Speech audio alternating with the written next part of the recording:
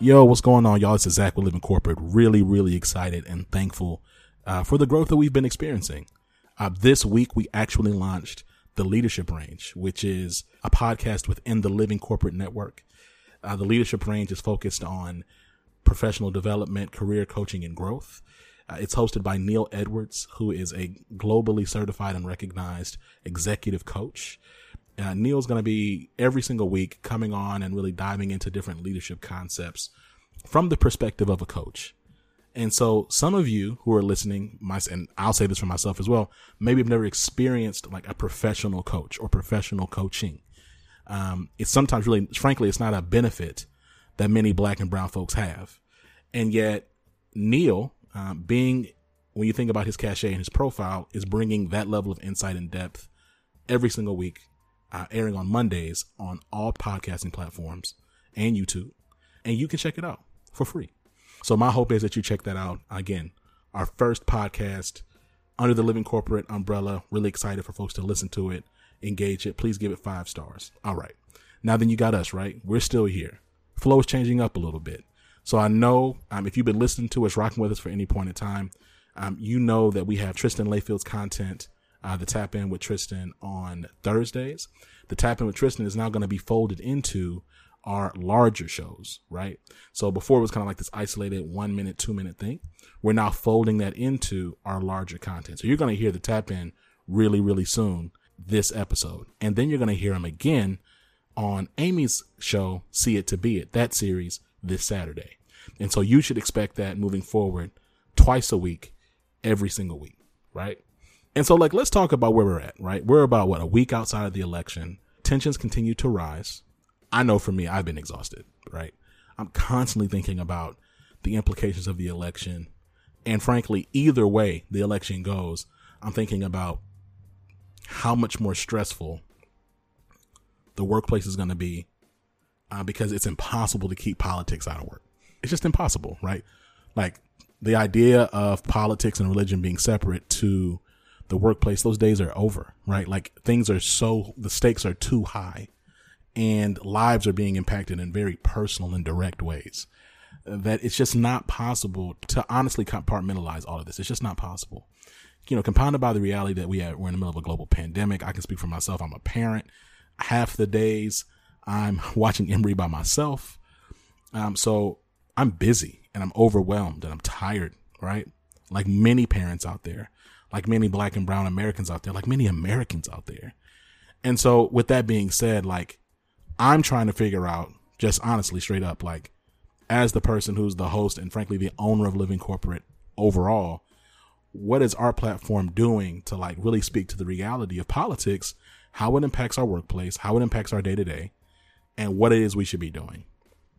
And so I don't believe it or not, that, voting is the end all be all. I think voting is one of the most passive acts of political activism. I think it's one of the most passive things you can do. You don't really give up anything by getting in a line to vote. Yes, you give up your time, but you're not sacrificing anything to vote, right? And I'm not saying that to be minimalistic to folks who stand in lines. The drive-through in Houston was great. We went in, we got out. But my point is that voting is one of a plethora of things. And frankly, one of the lowest risk activities that you can participate in the larger, grander schema of things. At the same time, voting is a helpful thing to do. And frankly, in this season, a critical thing to do, I believe. And I really want to make sure that folks know that it's important to vote, right? If you can vote, vote. I recognize and empathize with those who feel disillusioned by the choices that we have this election season. I empathize with those who are just exhausted and just, feel hopeless overall. And I don't believe in antagonizing or demonizing people who choose not to vote. I'm saying if you can vote, my hope is that you do vote. And so, we're a week away from presidential election, one of the most consequential elections of our lifetime. I'll definitely say of mine. And I wanted to make sure that we gave a spotlight to someone who is actively running for elected office and who is not only running for elected office, but is a Black man, and someone who is one of the onlys in a space. But not only that, someone who has some corporate experience, who sat on boards, who's spoken against racial inequity, and who has a lens and a focus around diversity, equity, inclusion. And so all of these things came together for me as the reason why I really want to interview this person, and why I wanted to make sure that we prioritized getting their episode out as soon as possible, right? So, I've talked about this a little bit before, is that typically our content's fairly evergreen, because what we're talking about being Black and brown in the workplace, we can air certain things anytime. But again, we're living in really unique seasons. And I do believe the stakes are high. I do believe it's important to make sure that we're actually understanding and getting perspective on marginalized experiences, the experiences of the onlys. And so we had a conversation with Travis Stovall, and Travis Stovall is a lot of different things. He's a multifaceted person. He's the CEO of his own company. He sat on various boards of renown. He operates in the Gresham Area Chamber of Commerce, in leadership positions there. He's the president of the board of directors. He was named Portland Business Journal's 40 Under 40. Like, he's done a lot of different things. And this is not just relevant to those who live in the Gresham area who are going to be voting in the mayoral election next week. It's relevant to really, frankly, anyone who is seeking to understand and empathize with marginalized experiences, especially those marginalized experiences in the political space, and also valuing the unique perspectives that Black and brown folks offer in this space as they offer everywhere else. And so I'm really excited about Travis Stovall and our conversation we're going to be having. Before we get there, though, I want us to tap in with Tristan. And then coming out of that, we're going to get into our interview.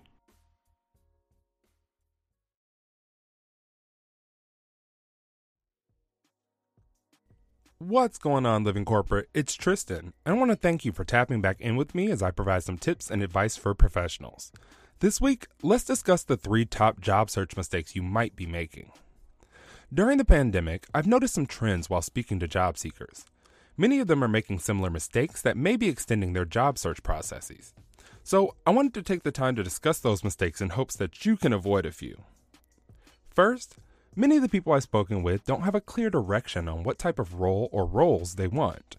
I know that the pickings are slim right now because so many people are out of work, but believe me, casting a wide net in your job search rarely works to your benefit. Can you land a job that way? Yes. Will it be the job you want? More than likely no.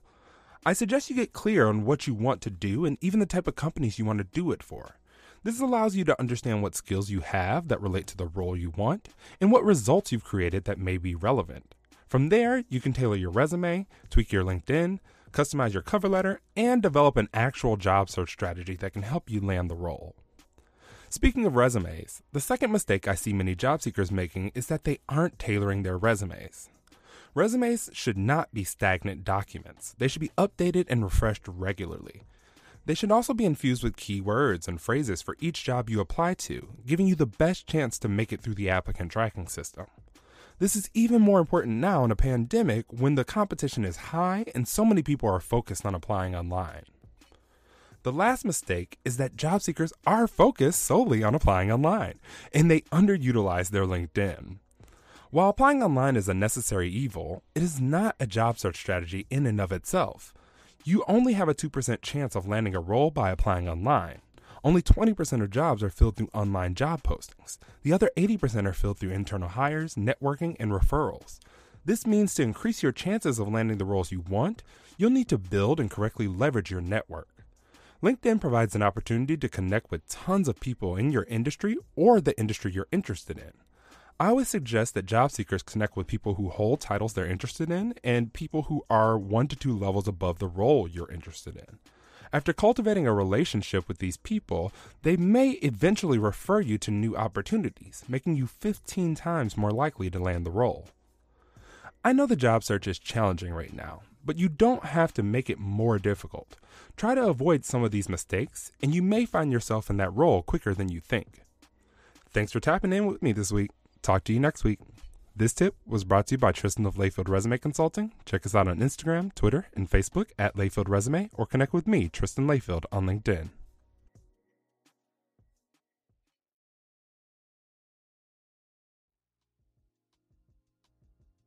Travis, welcome to the show. How are you doing? Thank you, Zach. I'm doing very well. It's gorgeous here in the Portland metropolitan area here in Portland, Oregon. Get a chance to kind of live in the Pacific Northwest every single day. But today I'm doing phenomenal. We got a lot of great stuff going on, both business-wise and in the community.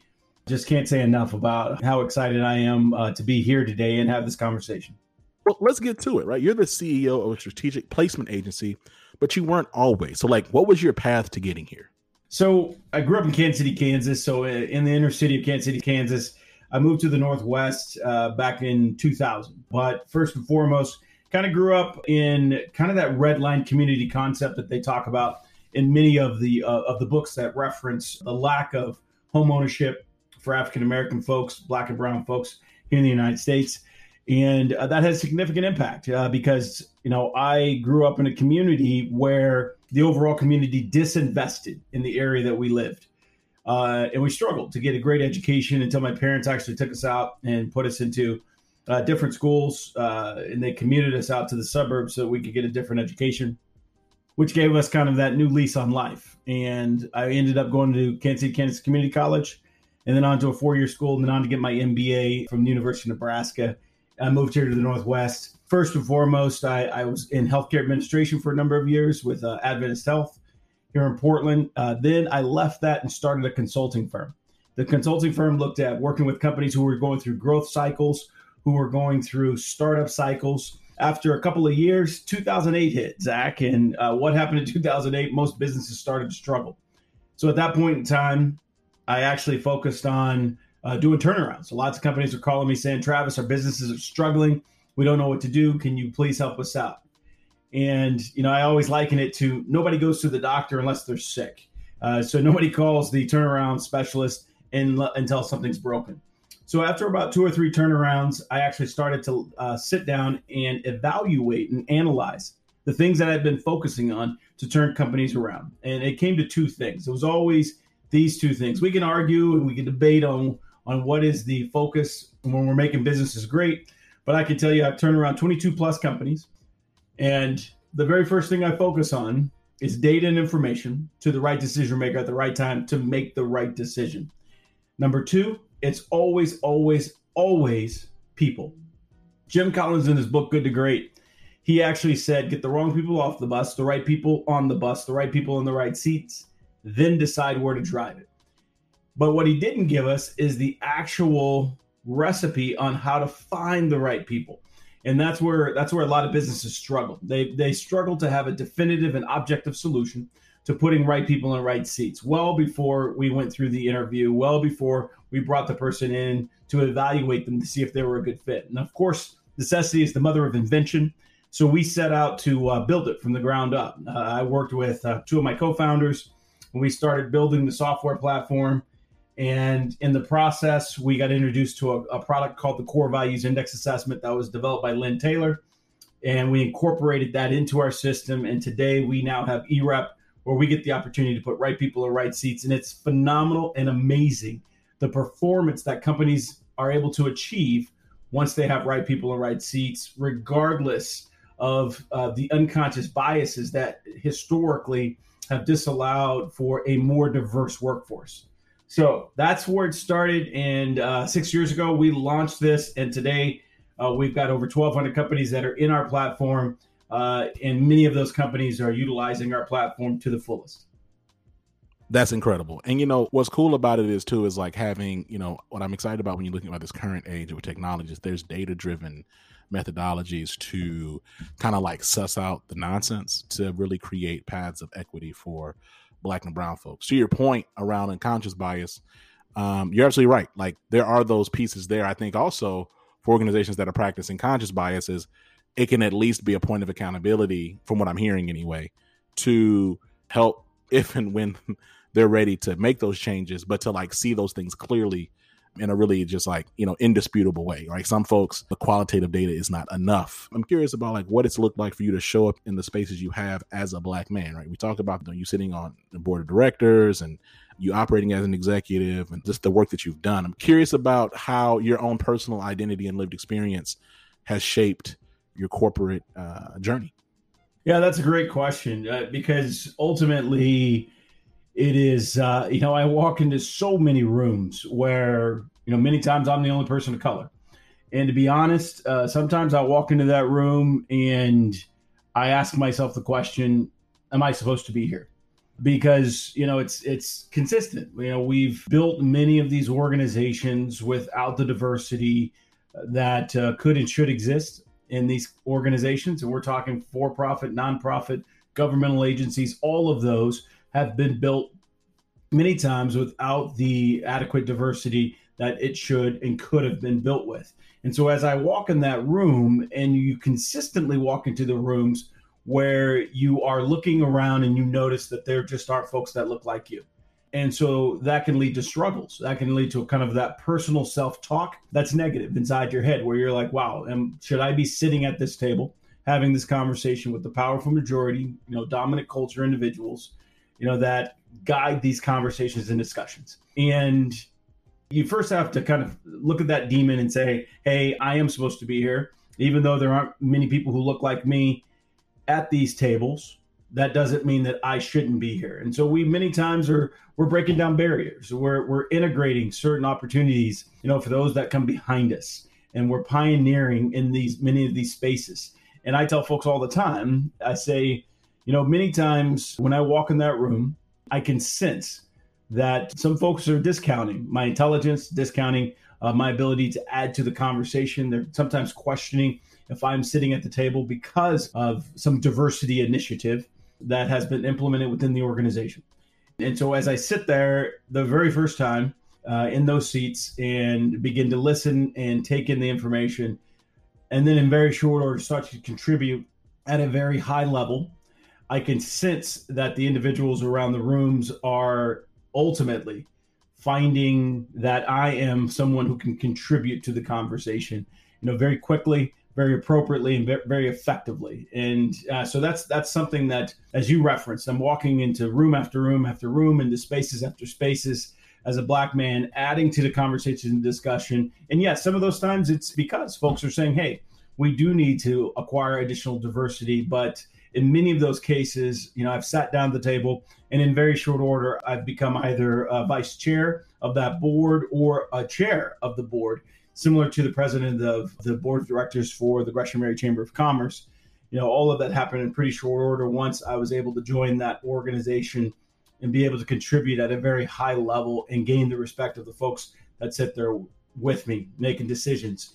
And so, yeah, it's a challenge sometimes, but certainly it's something that we have to continue to lean into.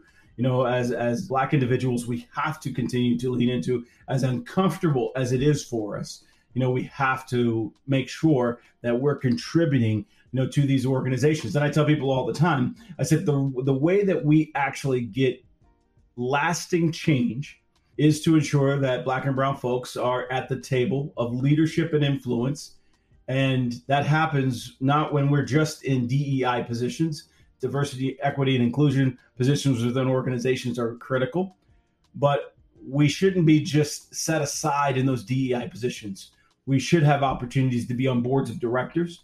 We should have opportunities to be on management teams and leadership teams, similar to the opportunity I received not too long ago, where I had the opportunity to join the Digital Trends Board. That was something that now gives me the ability and opportunity to lean into those discussions. Again, not from a bolt-on DEI role, but from a board of directors. The conversation about diversity permeates every conversation because it's my lived experience that gets to add to the conversation. Many times you walk in that room and you look around, you just smile, but you sit down and you start to contribute. That's really what we have to do. We have to continue to do that and continue to make the path for those who follow us much, much, much easier. That's incredible. What I'm curious about when you talk about, Black folks, we're not just in DI. That's just such a great point, because a lot of times I've even seen situations where folks, there'll be Black folks with like 3 or 4 PhDs, and they've done this and they've done that, and they've in like very like unique or niche spaces, and then they get brought on as like, the chief inclusion officer, and it's like, exactly. They could be well served doing something else. I'm really trying to figure out, you sit on a variety of boards I talked about already. Can we talk about like just what is a board, right? Like for the folks who are listening in, I know for me, like I'm a first generation professional. I didn't really understand like what a board was, how they function, what the purpose of them is. And then also in this season of highlighted focus on Black equity, what are some methods in which boards can be made more diverse? So boards, they have different functions depending on exactly what type of organization it is. You've got the government space, you've got the nonprofit space, and you got the for-profit space. Many times in the government space, they're going to be policy boards. Those policy boards set policy for the organization, the institution, ensuring that the staff have the direction they need to run that organization. And many times that board is representing the community, representing the broader stakeholders. And that's my role when I represent on TriMet. So our local transit agency that serves the entire Portland metropolitan area. On that board, we're a policy board. We give direction. We approve certain expenditures above a certain amount. We hire the general manager, those types of things to ensure that then the agency and the organization has the ability to run on a day-to-day basis. So we, again, in that situation, the board of directors there is looking to ensure that the agency runs as best it can.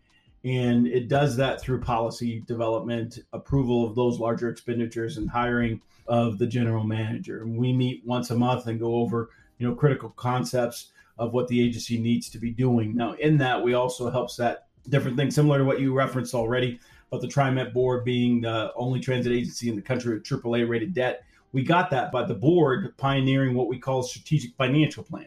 So myself, another board member at the time, Craig Prosser, we all sat down with staff and developed this strategic financial plan where we actually identified what the organization should target each year in regards to its financial development and future. So kind of that board gives that guidance. In a nonprofit, which I sit on a couple nonprofit boards, nonprofit boards, you've got a little different kind of application, what we do there, and contribution to make. Many times the board of directors, again, is giving direction for the agency organization and the nonprofit. But in those cases, we're also fundraising. We're also making connections for the nonprofit to be able to function, raise dollars, put on events, those types of things. So that board is a bit more involved. And then the private space, similar to the board I sit on with Digital Trends, we actually contribute a lot of our insight, so we're helping make business decisions, giving guidance on various business decisions to ensure that the organization, the company, actually makes the right steps to increase what we would consider to be enterprise value. And so everything we do in that regard, like I said, we're giving guidance. We actually, generally the CEO reports up to the board, and then the board kind of holds the CEO accountable, and then the CEO holds the company accountable. And so many times the board of directors in the private space will put together kind of a strategic plan along with the CEO, and then work that strategic plan throughout the year to ensure that the organization, again, achieves exactly what it should achieve at the various levels of accomplishment within that organization. So that's kind of three different buckets of how boards operate. It really is that level of oversight, guidance, and input of folks that aren't there on a day-to-day basis, but have something to give, some type of special oversight, some type of special input or insight that folks have as individuals to contribute. So that's really what the board of directors operates as in each of those various buckets. That's a helpful answer. Let's get to this. You're running for mayor of Gresham, Oregon. All right. Why politics and why now? I tell people, as we're going through all of the challenges that we're going through in regards to social justice and the challenges that we face as a country in ensuring that everybody has equal opportunities, and what's been happening with some law enforcement situations in the Black community it's challenging. It's challenging to see this happen time and time again. It's challenging when folks kind of see it and then discount it and dismiss it. And as many of the things that began to unfold, as we started having a lot of this social unrest, folks would come to me and say, Travis, what can I do? What can I do now? I think I'm starting to understand and appreciate that we're not doing things as best we could in our country. when it comes to racial justice. And so I always tell them there's three things that I recommend. First, educate yourself. There's tons of information out there. There's documentaries like 13th. There's books like White Too Long. There's books, like The Color of Law, written by Richard Rothstein. Lots of information and books that just give a factual and actual, perspective and historical view, fact-based view of what has gone on in our country as far as race relations goes. So educate yourself. Because as a Black man, I'm willing to give you my lived experience. I'm willing to tell you what my lived experience is like, but what I'm not willing to do is try and convince you that systemic and systematic racism exists and still exists. So I say, hey, educate yourself. Number two, amplify and elevate the voices of those who have been disadvantaged. Elevate the voices of people who have not had the opportunity. Folks like myself, folks, that really have been disadvantaged over the years. Elevate those voices so that we now can be heard by a number of people. And lastly, I say use your voice, use your powerful majority voice to add a level of defense. Defend. When you observe things that do not meet the level of equity that you see, you need to step up and lend your voice in the defense of those things. Now, I probably have said this, to 15, 20, 30 people. And now about 4 months ago, the mayor of our city, he actually stepped down and said that the best person to lead our city forward is Travis Stovall to a more just future. So here's a powerful majority, dominant culture individual looking to elevate the voice of someone who he feels is best equipped to lead our city forward. The elevation, of my voice to be able to lean into the things and the challenges that exist here in our community. So with that, I took about a month to kind of weigh whether or not this would be something I should lean into, and I decided it is. It would be inappropriate for me to have sat on the sidelines when folks that I've been pressing to say elevate our voices is now looking to elevate my voice, and I say no. And furthermore, I said this a little bit earlier. I said the way that we can have lasting change is when Black and brown people are in positions of leadership and influence where we can actually appropriately lean into the challenges that exist, have discourse and discussions that really cause lasting change. And I see the mayor of Gresham as that opportunity. I see that as my ability to lean into this conversation. I've worked hard at understanding the kind of the fiscal side of the picture. So I've done that on many of the boards that I've sat on. So I feel comfortable there. But I bring a unique lived experience where we can lean into the social justice conversation. And so that's why politics, and that's why now we're at a pivotal point in our country's history that I believe, again, we could have some lasting change and have real conversations around equality and how do we now have just lasting change, not something that's the flash in the pan, but lasting change that, I say all the time, I say, there's those who gave all, there are ancestors and, of ours that gave all. There are going to be those who give a lot, and there are going to be those who give a little. And I think I'm in a generation and my parents' generation where we've given a lot so that the next generation only has to give a little. And so this is my opportunity to give a lot so that the next generation only has to give a little, and they can see the equity opportunity that we don't necessarily see today. So, we've had an increased focus, rightfully so, right? You look around at the world and just kind of where we are economically.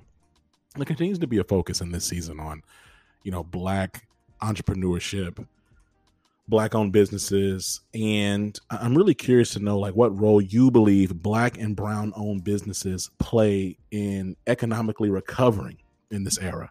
You look between now, let's just say the next 18, 24 months. And then what role do those with mayoral powers, such as hopefully potentially yourself, play in reducing barriers to entry and growth? So, there was a report that came out just recently, a few weeks ago, that identified that the U.S. economy since 2000 has lost out on $16 trillion in GDP opportunity, gross domestic product. That's the total of all of the services and manufacturing products produced here in the United States. So $16 trillion has been missed out on since the year 2000. So for the last almost 20 years, because of deep discrimination, primarily against Black and brown folks. So if you go back just probably 5 to 7 years, our entire annual GDP was about $16 trillion. So we've lost almost an entire year of GDP because of discrimination. Because ultimately, when we are discriminating against individuals, people, unconscious biases enter into any of the conversations or discussions and decisions, then we are not getting the best people in the right seats to do the right work and to do the right thing. So we're nixing the opportunity of folks to be able to innovate, to be able to bring new businesses, ideas, and companies to the forefront, because of we're not giving everybody the opportunity. 1% of all venture capital goes to Black founders, and I'm a Black founder.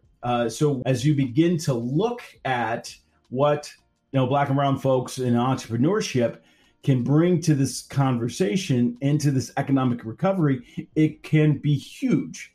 Because ultimately, if we bring better companies forward, if folks have the opportunity, if we're not nixing folks from bringing their incredible idea forward, then we're giving everybody equitable opportunity. And so much of this is halted because we live in a culture of approval, disapproval. Almost everything we do starts with approval, disapproval. And many times that approval, disapproval power is held by a vital few. When we think about what I just referenced, 1% of all venture capital goes to Black founders. That's many times, but probably close to about 95 to 97% of all venture capital decisions are held by the powerful majority dominant culture race. And so if that's the case, then we have a very poor opportunity to bring our ideas to the forefront and thus get funded so that we can bring that forward. If we are going to have a very robust opportunity to pull ourselves into an economic recovery and then an economic expansion, we have to leverage everybody's contribution at every level so that we don't go another 2 decades losing anywhere from 16 to potentially 20 to 25 to 40 trillion dollars in lost economic activity because of discrimination and because of the unconscious biases that disallow folks to bring their ideas and companies into fruition because of that deep discrimination conversation that we're talking about here.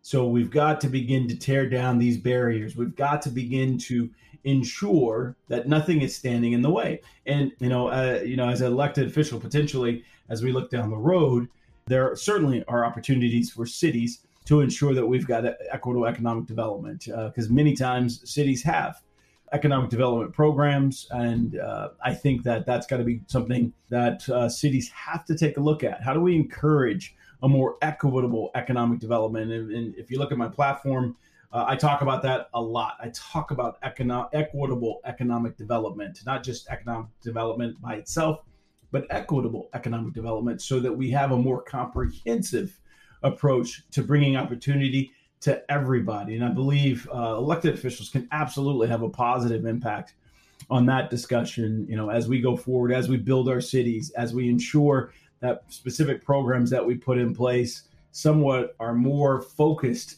on kind of those smaller businesses that really are the lifeblood of our communities. Man, Travis, now I know you're not an elected official yet, but man, you be talking like him, man. You got your points. You bop, bop, bop, bop, bop. I appreciate that. I respect it. And this has been a dope conversation. Now, before I let you roll and let you go, any parting words or shout outs?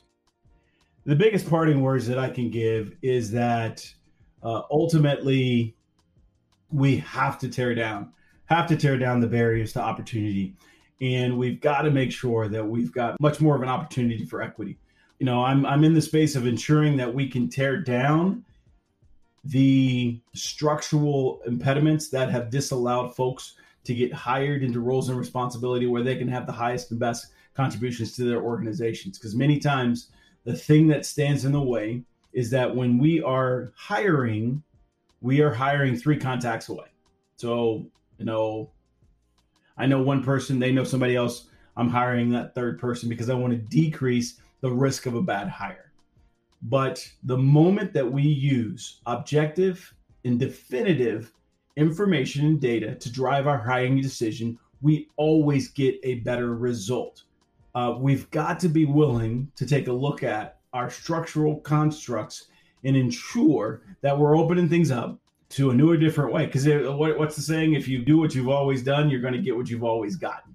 And we don't want that. We need to ensure that we're pioneering a new space so that everybody has equitable opportunity. Black and brown folks can get into roles and responsibilities that match who they are and contribute at the highest level. So like I said, so that we don't see another decade or two go by where we're losing out on trillions of dollars of gross domestic product production because we're not having an equitable opportunity to spread the wealth across folks because they are stepping up. They are leading their thoughts and ideas, become companies, and their companies have the ability to access capital and take that capital and move forward. And so we've got to be able to do that. We also, again, we have to be allowing Black and brown folks to get into positions of leadership, similar to, like I referenced before, Digital Trends gave me an opportunity to join their board. And now they are the largest independent digital media company in America. And it's an opportunity for now me to lean into that conversation as they continue to grow. I get to be a part of that discussion, not some bolt on, to say, okay, we're going to have this conversation, and then we're going to have, we're going to talk about how does diversity, equity, and inclusion, how does it contribute to this conversation? No, it's going to permeate the conversation. Right. So that's what we have to continue to do. We have to continue to elevate and amplify the voices of the folks that I just referenced. With that, I want to certainly thank my parents. Everything I do right in my life, it's because of them. If I ever do anything wrong, it's because of me. They're 2 phenomenal people, and I can't say enough about how they've shaped my life and given me an opportunity that I wouldn't normally have gotten coming from the inner city and the streets of Kansas City, Kansas. Now having an opportunity to apply my talents at the highest level of our region and our city here in the Portland metropolitan area. So I can't thank them enough. Man, that's love.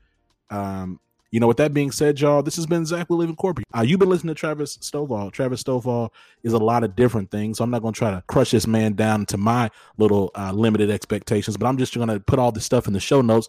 You check him out. And until next time, peace.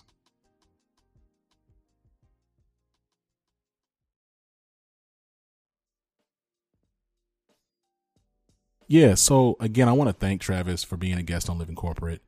Really excited about the fact that there's someone who saw an opportunity to lead and support his community after making some fairly significant moves, service-driven, people-centric moves in his city to then continue to lead it. And so it was an honor to have him on, and want to make sure that we encourage everybody to vote.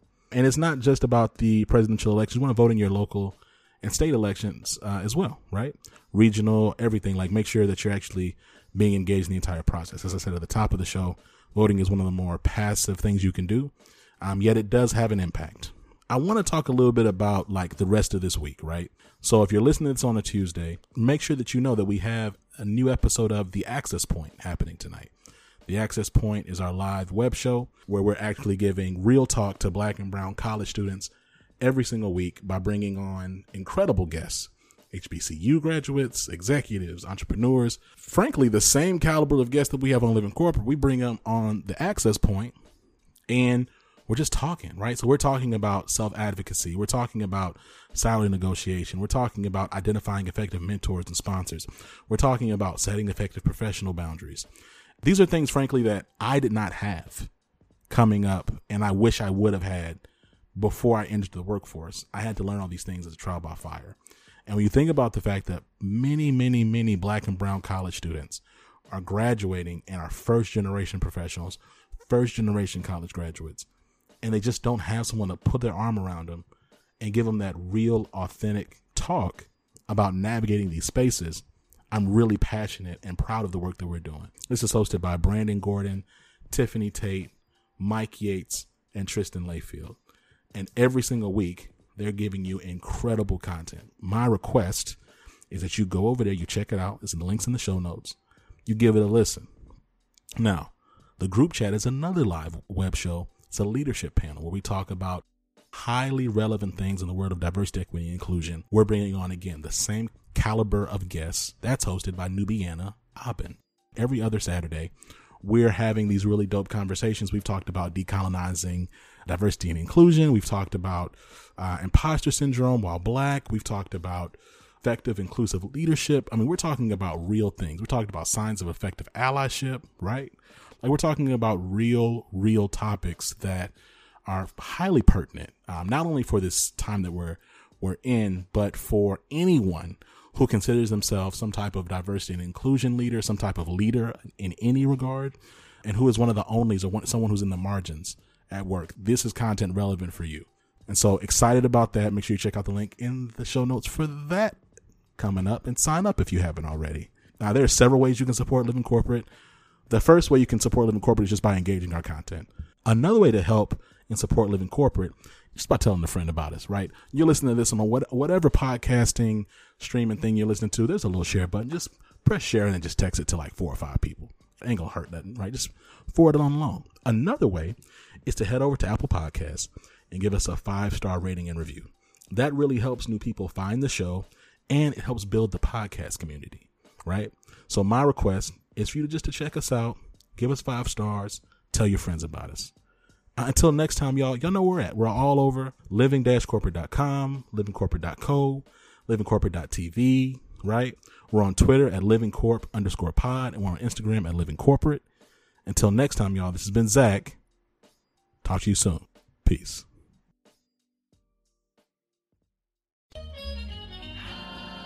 Living Corporate is a podcast by Living Corporate LLC.